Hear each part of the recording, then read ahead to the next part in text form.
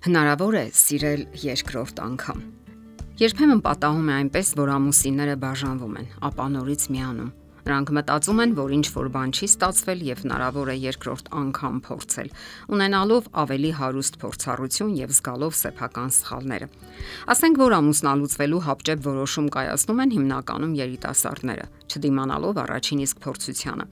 Սակայն հետագայում նրանք զղջում են իրենց որոշման համար եւ քայլանում դեպի նախկին ընտրությունը։ Իսկ հնարավոր է արդյոք ամեն ինչ սկսել զրոյական մակարդակից եւ մոռանալ վիրավորանքներն ու արցունքները, հուզական տվայտանքներն ու բաժանության ցավը։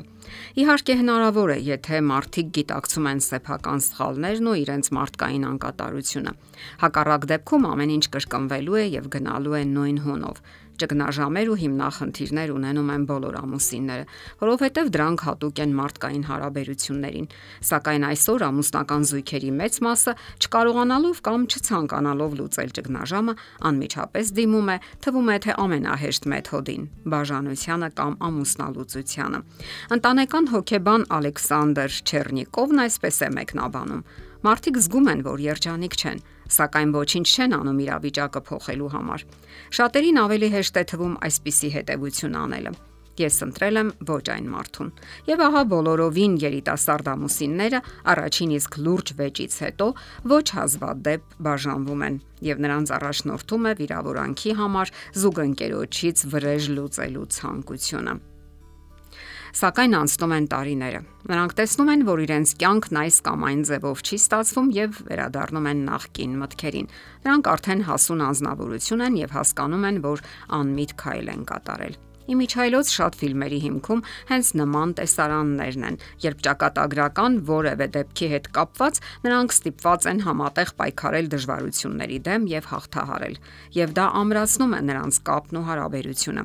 Իսկ վերջնական արդյունքում նրանք միաբանվում են։ Հոգեբաններն ասում են, որ եթե դուք երկրորդ անգամ եք ամուսնանում, ապա դա սխալ որոշում չէ։ Ընդհանրապես համարում են, որ հարաբերությունները մաթեմատիկական հաշվարկի չի ենթարկվում։ Հարաբերություններն ինչ որ իմաստով եւ ճիշտ են եւ սխալ։ Ահա թե ինչու բաժանության ժամանակ զույգը չի մտածում, որ սխալ քայլ է կատարում։ Նրանք մտածում են, որ այս պահին ամենաճիշտ լուծումը միմյանց հրաժեշտ տալն է, որովհետև այնքան հիմնախնդիրներ են կուտակվել, որ ուրիշ լուծում իրենք չեն տեսնում։ Սակայն անցնում է ժամանակ, նրանք անցնում են կենսական փորձությունների միջով եւ հանկարծ դարձյալ որոշում են միաբանվել։ Սեր թե կարոտախտ։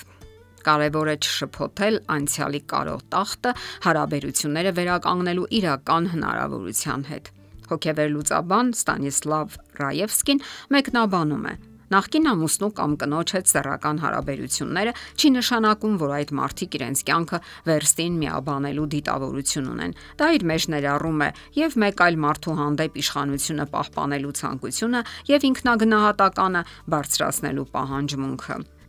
Նա չի կարող մոռանալ ինձ կամ ես նրա կյանքի լավագույն տղամարդն եմ, անփոխարինելի։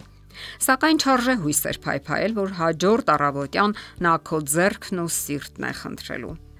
Հասկանալի է, որ դժվար է միայնակ ապրելը։ Մտերիմները քննադատում են ամուսնալուծության համար։ Ապագան անհայտ է եւ այդ պատճառով էլ վախեցնող, սակայն դա առիթ չէ հարաբերությունները վերականգնելու համար։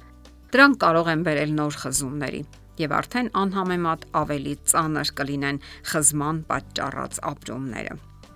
Դուք պետք է անկեղծորեն հարց տաք ձեզ. ինչու ենք վերստին միաբանվում։ Հասունանալով մարդն ավելի հանդուրժող է դառնում։ Նա արդեն պատրաստ է ընդունելու դիմացինի թերությունները եւ չի ձգտի ամուսնությունից ստանալ ամեն ինչ եւ միանգամից։ Բաժանված եւ դարձյալ միաբանված կանանցից մեկը գրում է. Երիտասարդ ժամանակ մենք հաճախ ամուսնանում ենք, որ զգանք, որ ընդունված ենք, մեզ հարգում են, ցանկանում ենք զգալ, որ ինչ որ մեկին պետք ենք, բայց հետո ծնվում են երեխաները եւ իրականացվում է սեփական կարեւորության զգացումը։ Մենք աշխատանքային առաջընթաց ենք ունենում, հայտնվում է ինքնահարգանքը, եւ երբ նորից ենք հանդիպում նախկին ամուսնու հետ, ցանկություն է առաջանում ոչ թե վերցնելու, այլ տալու, հոգալու, ստեղծելու համատեղ բարեկեցություն։ Այո, շատերը բաժանվում են, որովհետև հաղթում է եսասիրությունը։ Իսկ ահա հասունանալով զգում են, որ իրենք անարդար են վարվել եւ այժմ պատրաստ են հետ դարձ կատարելու եւ վերականգնելու հարաբերությունները։ Սկսում են նորից միմյանց բացահայտել ամենատարբեր ոլորտներում։ Այդ թվում նաև սեռական։ Երբ կողմերը ցանկություն են հայտնում վերստին միաբանվելու, դա որոշակի առումով նման է ներողություն խնդրելուն, որ իրենք զղջում են անցյալի սխալների համար, սկսում են նորովի գնահատել միմյանց։ Նախկին ամուսնու մոտ վերադառնում են նաև այն ժամանակ, երբ սատարման, ընդունված լինելու եւ լիարժեք շփման պահանջ են զգում։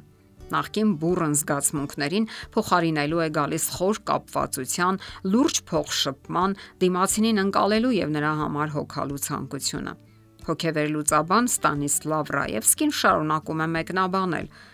Ժամանակի ընթացքում սերը կարող է վերաճել խոր, կայուն եւ հաստատուն բարեկամության, որին եւ մարդը վերադառնում է։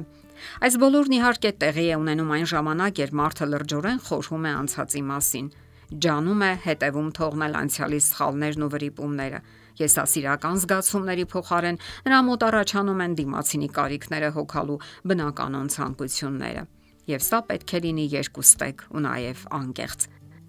Հակառակ դեպքում վտանգ կա, որ կկրկնվեն նախկին հիմնախնդիրներն ու թյուրըմբռնողությունները։ Սիրել երկրորդ անգամ կամ սիրել կրկին միանգամայն հնարավոր է։ Եթերում ճանապարհ երկուսով հաղորդաշարներ։ Ձեզ հետ է Գեղեցիկ Մարտիրոսյանը։ Հարցերի եւ առաջարկությունների համար զանգահարել 033 87 87 87 հեռախոսահամարով։